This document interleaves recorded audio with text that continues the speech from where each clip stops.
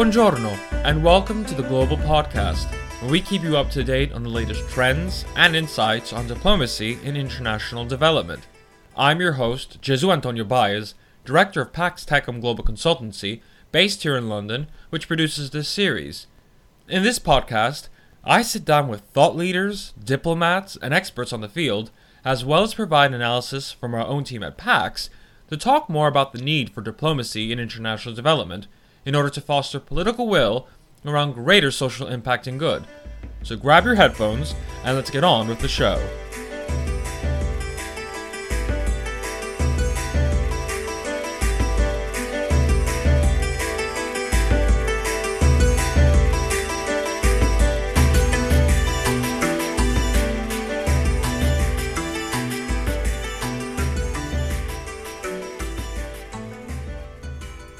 On today's episode of the Global Podcast, we're going to be talking about COVID-19, or the coronavirus pandemic, to better understand the effect it is having on various parts of the globe which seem quite underrepresented or considered in the general media coverage of the crisis. A unique aspect of this virus since its appearance in the Chinese city of Wuhan's wet markets in late January of this year is its prevalence in mainly highly developed countries, which has been among its peculiarities, leading ultimately to global shutdowns, travel disruptions to major key cosmopolitan cities, and exposing leadership weaknesses within many Western nations, from the United States' disunity in handling the crisis to the United Kingdom's slow response in terms of social distancing and toilet paper limiting. But what about Africa, Latin America, and what about the extremely vulnerable populations such as the refugee camps found in both Bangladesh and also within Greece? Though many analysts are harking that the coronavirus could cripple developing countries more than the West, the actual evidence on the ground is quite different. Yet also, the potential effect of this virus could have, post-pandemic, highly diverse if one takes in consideration the context. And we'll be diving into that context today. Joining us to discuss these dynamics are Dr. Ryan Lloyd, Dr. Theodora Pepera, and Lauren Anders Brown. Dr. Ryan Lloyd is a visiting assistant professor of international studies at Centre College in Danville, Kentucky. He was awarded his PhD in government in 2016 from the University of Texas Austin and has written in academic and non-academic settings on Brazilian politics. He joins us to discuss about Latin America and specifically Brazilian dynamics with COVID-19. Dr. Pepera is a Ghanaian gynecologist who qualified from the University of London, undertaking higher training mainly at teaching hospitals in London, including St. Mary's Hospital, Royal Free Hospital, Hammersmith Hospital, and St. George's Hospital as well. She was also appointed as consultant gynecologist at Guy's and St. Thomas Hospital in London. Since 2013, she has been involved in developing cervical cancer prevention courses for Ghanaian doctors and nurses and has since run 14 workshops and is helping develop the national protocols for screening and prevention. She joins us to discuss the medical dynamics from the African lens, particularly from Ghana. And finally, Lauren Anders Brown is an award-winning independent filmmaker and photographer with experience in over 40 countries and a focus on healthcare and humanitarian issues in low-resource settings, including conflict zones. She joins us to discuss the standpoint from the humanitarian sector and particularly vulnerable communities such as refugees. Without a doubt, we have very qualified people joining us. So to everybody, welcome to the Global Podcast and trust you are all staying safe. Thanks for having us. Thank you. Yes, nice and safe. And may I ask, for the sake of the listeners who are hopefully in quarantine as well and maybe not going stir crazy, where are you all currently quarantined and calling in from, just so our listeners don't feel so alone? Maybe Lauren, with you first. I'm in a very unusual place to be in quarantine. A fiance who's a doctor has been stationed in Bermuda helping with the Ministry of Health and the hospital for the COVID response here. So I'm currently quarantined in Bermuda. Okay, I think there could be other places where it could be worse. How about you, Dr. Pepera? I'm currently quarantined at my home in Ghana. I have a home in the UK as well, and I actually got trapped by the travel restrictions in Ghana. I should have been in the UK at this point. All right. And how about you, Dr. Lloyd? I'm quarantined in about as far away, I guess, from those other two as you can get, Danville, Kentucky, with my cat Larry. So at least you're not alone in that sense. Yes. Well, I'm joining. And if you hear anything in the background, that's him playing around with his toys. Unfortunately, it's okay. We'll consider. I think when it comes to quarantine and working from home, we have the habitual background noise, and I am not in our podcast studio in London. I am also trapped from traveling in Casablanca, Morocco. So if there is the habitual call to prayer in the background, I'm sure we can all forgive the scenery then in that case. But wonderful that we can all join and really discuss about these aspects. So I really wanted to go ahead and discuss these because I do feel that there has been general coverage highlighting about the issues that are going on in Western Europe. We've been seeing the chaos that has been unfolding within the United States, particularly, or in this case, this United States, between what New York is doing, what Florida is not doing, and what California should be doing. And it's constantly putting one in a state of panic. Yet at the same time, we're finding many analysts within a political aspect and even health experts looking at the developing world, quote unquote, and saying how the pandemic will become an explosion, apocalyptic, end of the world, second coming of Jesus kind of scenario once it, quote unquote, unfolds. But, we have been seeing this pandemic unfolding as the weeks progress. And, of course, there are two of us in this podcast that are currently within the African continent at present. So I guess in this case, Dr. Pepera, I kind of want to take it towards you. Let's turn towards the health aspect, particularly in Africa. And Africa is not particularly new to pandemics. I mean, there was Ebola not too long ago, and there have been many other crises that have gone on. But it seems that the media points towards Africa as going to be this really post-apocalyptic sense, and that they're ill-equipped and unprepared, and they're not going to know what to do. But from my angle, from being even here in Morocco, I see it quite differently, and the contrary. So what has been the take from a medical standpoint from the West African point, but mainly in Ghana? What has been Ghana doing? Well, I think in Ghana, we're looking at what's going on in the West as somewhat apocalyptic. And certainly we don't see it the way you mentioned it's being viewed. What's become clear is that I think the number of African countries I'm aware of, such as Rwanda, South Africa, and Ghana, even Nigeria, were fairly swift to close their borders once they started picking up imported cases. I mean, let's face it, we actually have 79% of our current cases are directly imported.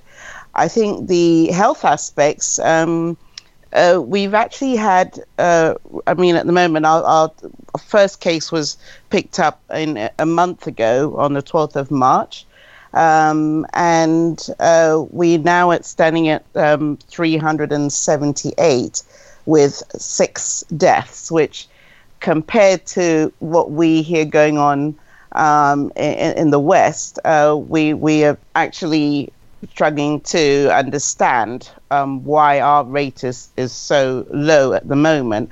Certainly, I think we realized very early on that we would not have access to thousands of ventilators. The Ghana Medical Association was very quick in pressuring the government for a lockdown, which actually took 2 or 3 weeks for the government to finally do that lockdown. We're now at I think we're at day 11, and it was announced yesterday that we're going for another week beyond the original 2 weeks that was planned, because we realized this was really going to be our only way of combating this. And it's been draconian. It's not been easy because we have a relatively poor infrastructure, but it seems to be working. Out of the 378 cases and the 6 deaths, we have 2 people on ventilators, and the remaining 200 odd are mild to moderate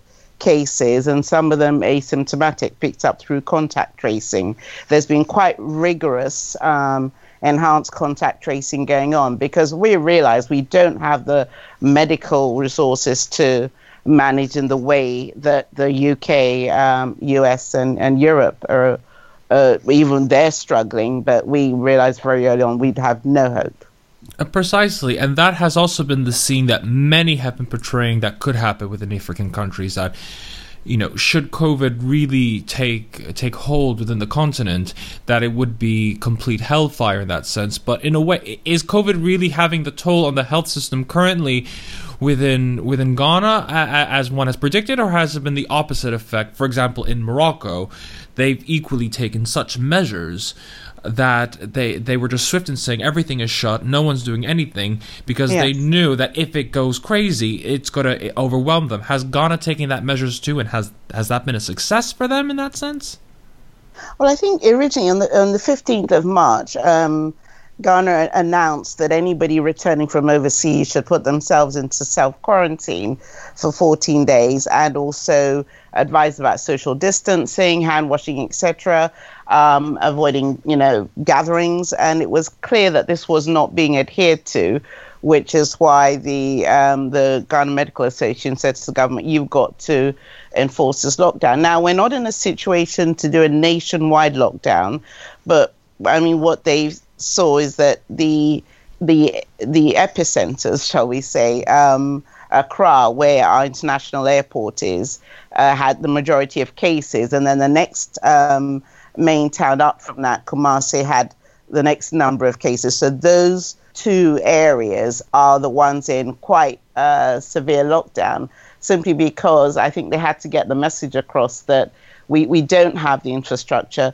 What's been great is the improvement in sanitation all round, and I think being locked in with the politicians, there's this drive to improve the health service in general. So in some ways, some of the population, when you speak to people, are actually enjoying this improved sanitation health service that we seem to be developing.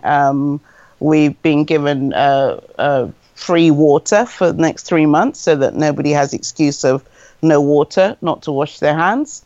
And lower income populations are being given a 50% discount on electricity.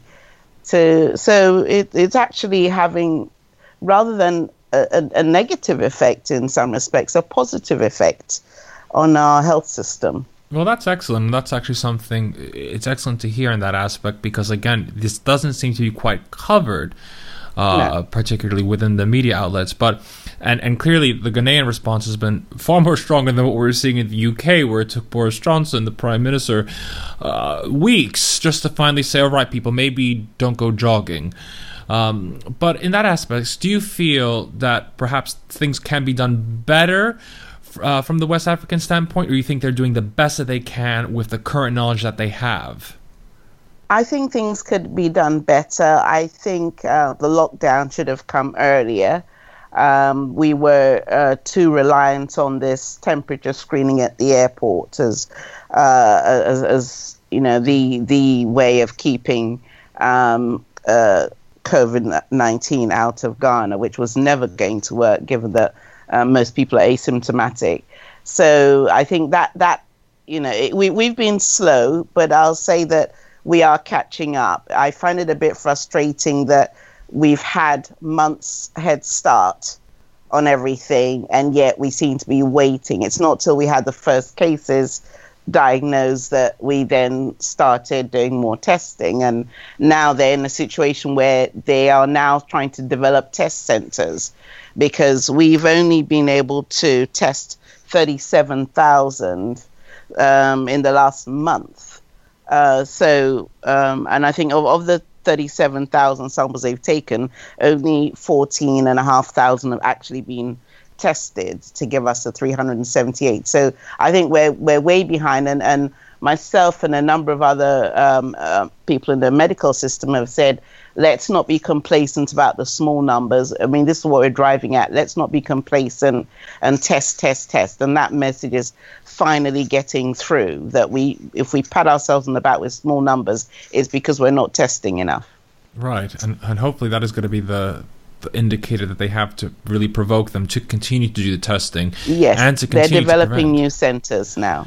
Well, that's also excellent to hear that they're at least developing those centers and being proactive and at least learning as they go. So yes. it seemed, at least from your comments, there's a bright side at the end of it all, despite the confusion. Yes. I guess turning it towards the next continent and towards Latin America and bringing you in, Dr. Lloyd, on this aspect. Let's take a look at COVID-19 there, because I happen to also be of Latin American origin myself, and from what I'm seeing in my own Dominican Republic, seems that COVID-19 isn't really the medical pandemic that one is fearing, but seems to be far more political and having more social economic impact than one can have. So, with Brazil becoming the center of its attention, so can you give us a brief summary on what's going on with COVID in Brazil at present? Where to start? So to be completely honest, if I have to sum up the Brazilian government's response to coronavirus in one word, I probably can't say it on this podcast. I just say it starts with "cla" and ends with "usterfuck." It's really been an unmitigated disaster. And it starts with the president. There's been essentially no coordinated federal response to coronavirus as of now. And actually, let me revise that. I think if there had been absolutely no coordinated response to coronavirus, it would have been an improvement on what's been happening thus far. Okay. Because the president has actively been downplaying coronavirus and agitating for business to go on as normal. And just yesterday, he was eating lunch in a bakery, mingling with supporters. He did it again today. He, after his trip from the U.S., when he had when 21 people in his delegation tested positive for coronavirus, and his results have not been were first confirmed positive and then not confirmed positive, and no one entirely knows what happened there, because his son confirmed to Fox News that he had tested positive and then accused them of lying. So it's a bit complicated there. But Bolsonaro, the president, went and had a rally and called for rallies against Congress and the judiciary a few days later, and went and appeared in front of everyone and shook hands. I saw a count of maybe about 280 hands, and actively said that the coronavirus is just a little cold. I believe 2 days ago he went on national TV, and once again, and he said that he's gone back only a little bit now. He's now saying, it turns out coronavirus is a bit of a problem, but we need to worry about how people should still be able to try to sell, to try to make a living, and businesses shouldn't be closed. And he's now been touting, I think the English translation is chloroquine. I believe that's what it is. It's essentially a cure-all. Chloroquine, yeah. Yeah. Chloroquine. Yeah, chloroquine, yeah. He's been touting this in national, just 2 days ago in a national television address. He touted it as a cure-all. Said he's been talking to doctors and it's been curing everyone, and they've been getting more, and they're going to get more of it from India. And it's just been incredibly problematic, the response to the federal government. And what it means is that it's really rested on the state governments to go and solve the problem themselves. Much like the United States in that aspect, if you think about it, because just as where the federal government has been absent, really coordinating a united front in regards to how to combat it, leaving the states to basically, fend for themselves. We're seeing that in Brazil. And at the same aspect, I'm wondering as well, too, if as well, 'cause as you've indicated, Bolsonaro has been very much touting that this is just a flu, it's not a big deal, and Brazil can't shut down. But clearly, there are people protesting in the streets, whereas people in London are patting baseball bats and pots and pans to say we support the NHS. In Sao Paulo, it's more, get out Bolsonaro, what are you doing? Kind of a deal. How much of this can it possibly be where the actual side effect of COVID-19 could be the political downfall of Bolsonaro, or is that too soon to say? Because it seems his supporters seem to be looking at him and thinking, Houston, we have a problem, and it's a virus. Yeah, I don't think it's too early to say that. So to give you an example, you see generally some sort of rally around the flag effect in most countries that are facing coronavirus when it comes to the presidential approval ratings. And even in the U.S., where Trump's response has been controversial and belated, he's gotten a boost of about maybe 4 to 5 percentage points in most polls. So you'd say that he's gotten a little bit of a bounce, although it's been a very small one when compared to what we've seen in, say, Italy. Bolsonaro has actually been in free fall in the polls. He's down to about the low 30s or high 20s when it comes to approval rating. And this is in the midst of when most people are getting a rally around the flag effect.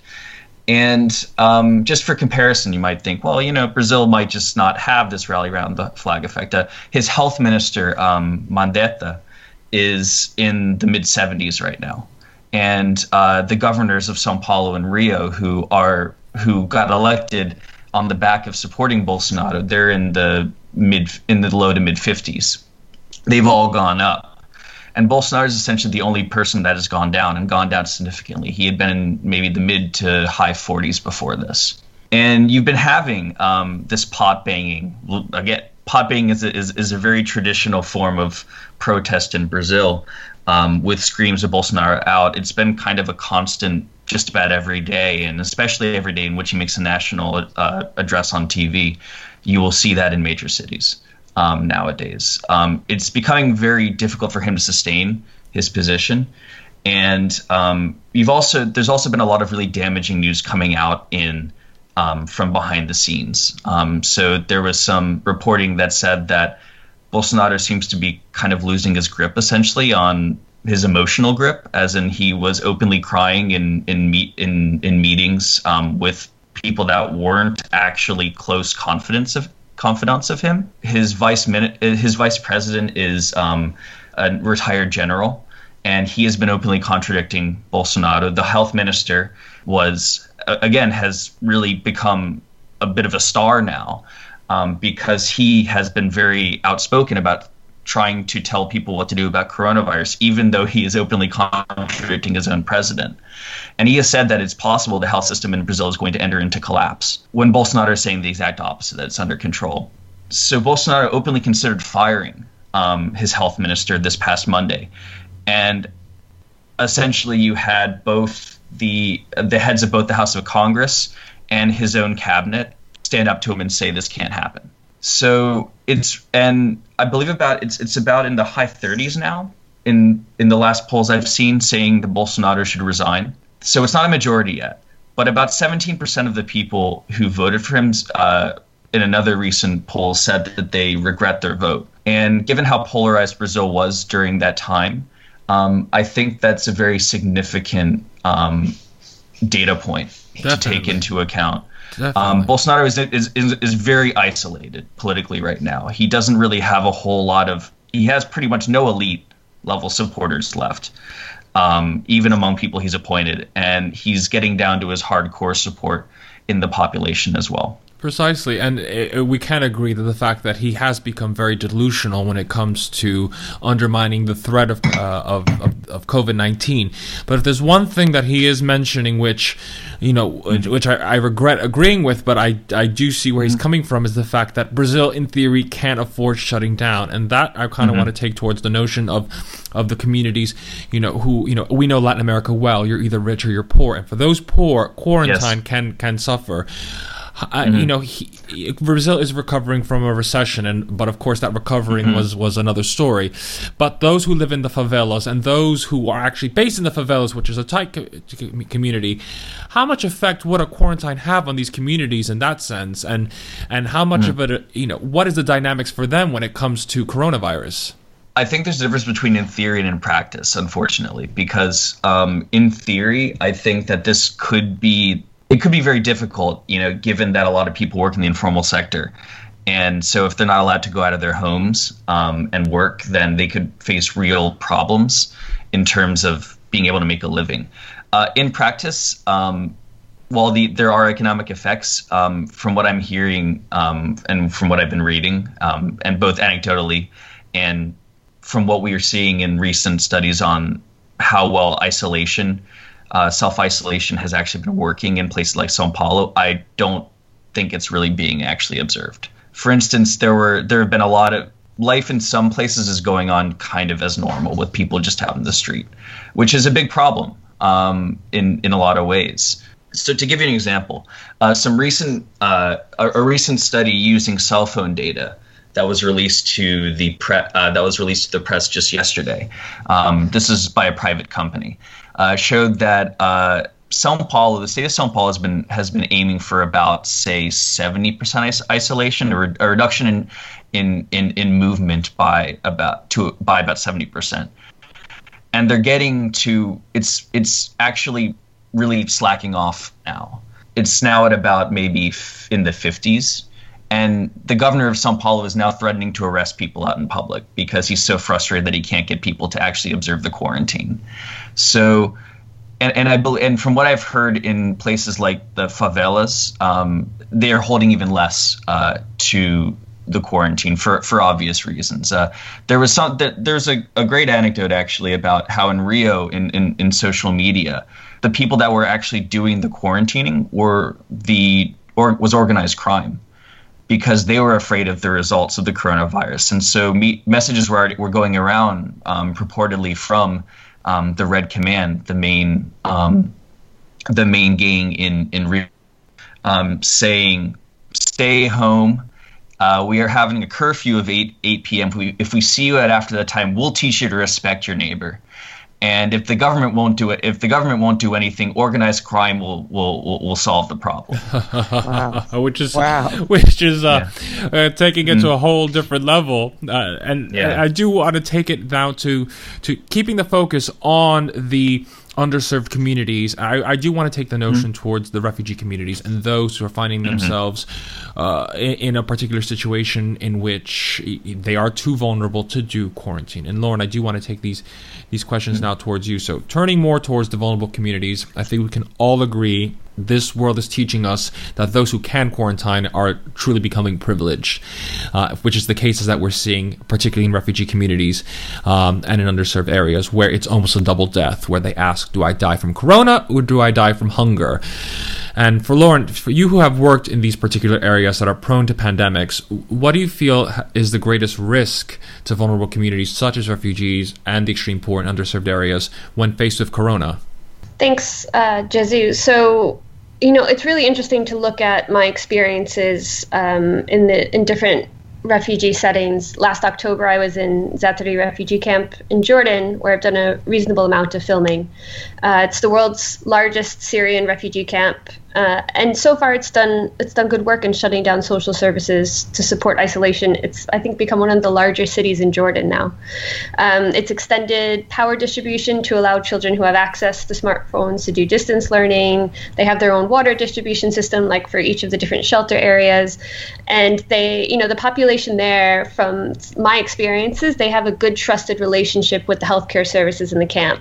But Zaatari has always been an anomaly. And I think lots of different anthropologists and humanitarians always look towards it as an interesting example of something that's been different. Because, when I look at the access for healthcare in Cox's Bazar in Bangladesh, many times it could mean walking an hour and a half to try and get any kind of services because of the lunar-like landscapes and just how the camp is laid out. People are extremely cramped. They live in makeshift shelters, garbage bags and bamboo, and they're living with, about 6 to 8 people in each of these shelters. So isolation is really not an option. And each of these shelters are right next to each other, and quarantine's not an option. But something that is interesting with refugee and migrant populations is their age. So we know that COVID-19 affects people most over the age of 60. And when I think back to the people and a lot of the filming and the people I've met in these areas, and I actually looked it up, for both the Rohingya population and the Syrian population, less than 5% of their populations in the group are over 60. So that's not to say that they're not, immune compromised or that they don't have asthma or other issues to deal with, but it's interesting that that most of the age of the refugee population are of the age group that could manage and deal with COVID. It doesn't mean it's not going to spread, doesn't mean it's not going to go past those camps and those communities, but that is something I think that's quite interesting when it comes to COVID-19. But, access to hygiene is the first step in access to healthcare. And the hygiene management in a lot of these places is really, really challenging. Whenever I think of this, I think of, I did an interview with a young woman. Her name is Sunday. She's 17 years old. She was in the Protection of Civilians camp in South Sudan. And I was interviewing her for a documentary on menstruation, how she manages it and the stigmas around it and stuff. And I'll never forget this. She said that the most important thing that she can have when she has her menstruation is soap. It's one of the most expensive things to acquire in the Protection of Civilians camp. And to her, it's the most important thing because it means that she can clean herself properly to be able to continue going to school and not have that be interrupted. And, now I look at soap in a very different way because it's the only thing really keeping us safe from this virus, at least the most reliable thing to keep us safe. So if she struggles to get soap to manage her menstruation for 4 to 7 days a month, I can only imagine how the Protection of Civilian camps, people in South Sudan are struggling with trying to keep any kind of hygiene routine that could keep them safe from COVID-19. I literally feel like a bar of soap now is like a bar of gold when I pick it up because I just know that not everyone has access to that. And I think the last big challenge that from what I could tell, that especially the Rohingya, basically lots of refugee and migrant groups that I've worked with, one of their challenges, and that's unique for them, but not too much for us now, is trusting the government. We may feel our governments have failed us while we're in the height of this, but for refugees, their governments failed them quite some time ago. And now they're at the mercy of the governments of their host communities. And that's asking for a whole new set of trust, a whole new, people have to try and, for us coming together in the UK, in New York, there's a lot of solidarity, but I mean, to try and ask people to just willingly trust in a government that's not their own and they didn't trust their last one before, I think is a lot. So there's a lot of different, aside from, of course, the mental health impact that this is going to have. I mean, clearly, if there's one thing this crisis is giving us is really two key aspects. Perspective, like you said, it's allowing us to really look at the value of things like soap and toilet paper, and where for us, we may be struggling to get it in the supermarket. For them, it's just been a struggle full stop. And of course, vulnerability. One is vulnerable in every aspect, whether it's mentally, but for the refugee population, it's extreme. And because, of course, they are within a host country. So I'm wondering from your end, is there any humanitarian response or any response from government that you are aware of that is doing something to support them? Or if not, what can governments or humanitarian organizations or even UN agencies, what can be done to support them in order to stop the spread, but also stop the other aspects of this pandemic, which of course is having a mental and emotional effect on us all? So there's two things. I think like I said, access to hygiene is the first step in access to healthcare, and access to healthcare is one way that we can, to supplies, to support, is one way that we can try and slow the pandemic and the spread. And I think Portugal has done an amazing thing by granting migrants and refugees temporary status so they can access those services. I mean, it's not rocket science. It's just fulfilling a basic human right that most of these people have been neglected of because they haven't had any, technical, documented, legal claim to abide by where they are. And so by, taking away that fear and that barrier of being able to access services, in theory is supposed to encourage them to be able to come forward should they present with a case, should they need access or help and services. I mean, the disability communities, that's a whole other topic that we haven't talked about, but I've just recently had to do a small film on that. Being a migrant and having a disability, not being able to access health services could be, have a huge impact as well. So I think Portugal's done a really good job by taking down that barrier. And I'm sorry, what was the other question you had, Jesu? And also in regards to stopping the spread as well. But I believe you did definitely answer that question in regards to what governments can do. And I did see that in what they've done. And I just thought it was just such a brilliant way. And it's allowing us to really, if there's one thing this crisis is teaching us, is that we are definitely all united in regards to how we're affected. I mean, I think the one benefit of this crisis is that it's allowed for the ceasefires in Yemen and Syria accordingly, because they realize, well, it doesn't matter whether you're Houthi or you're a rebel, you're going to get sick irrespective, and we'll just die from this if we don't take it serious. But to wrap this up accordingly, I do want to give each and every one of you a final point, and perhaps for about 3 minutes in regards to what you feel that the general media is getting in regarding coverage of COVID. How is it getting it wrong, and what must be done instead to actually learn from the COVID experience within the developing countries? Let's start with you, Dr. Pepera.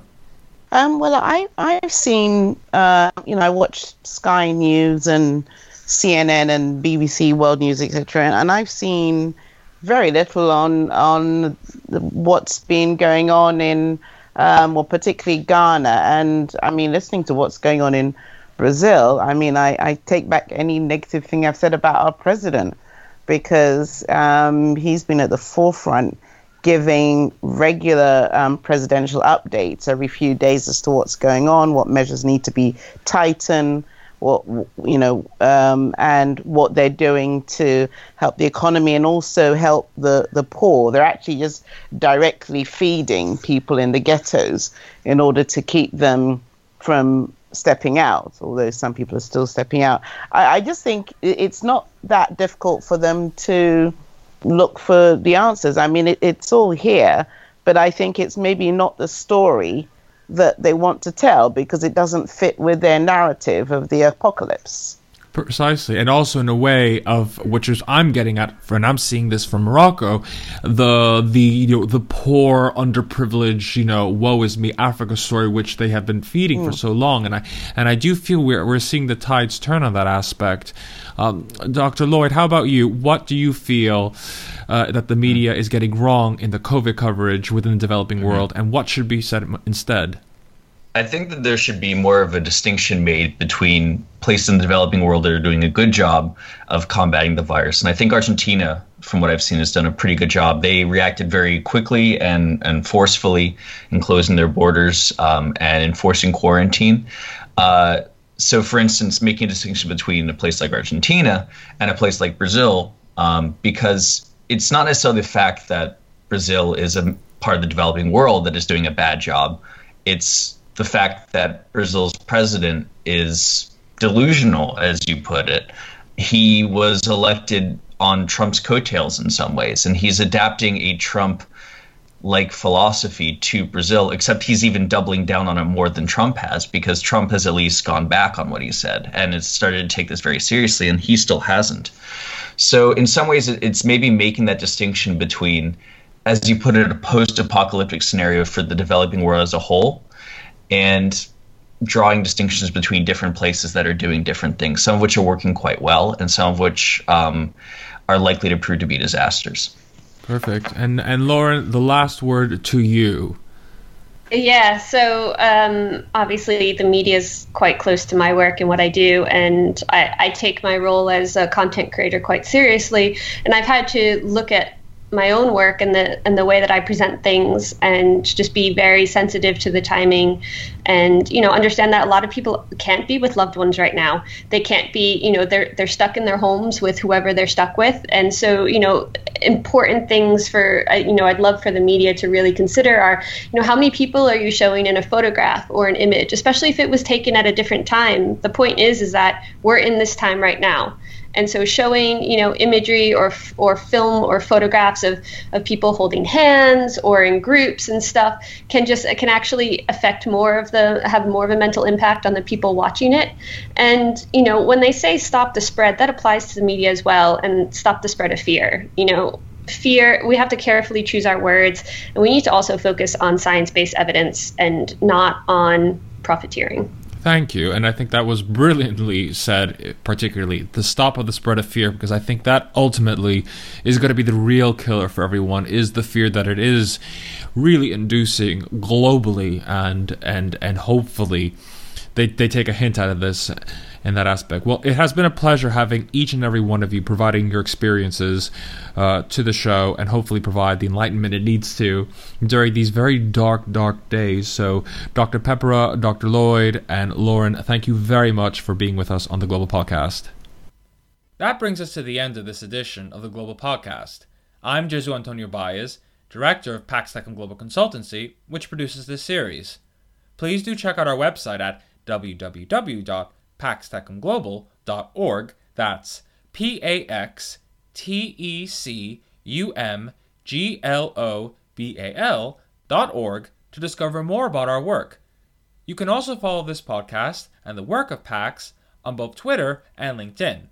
And if you like this podcast, please don't forget to rate, review, and of course subscribe on both Spotify and Apple Podcast. Join us next week for another edition, and until next time, grazie e ci sentiamo presto. Ciao!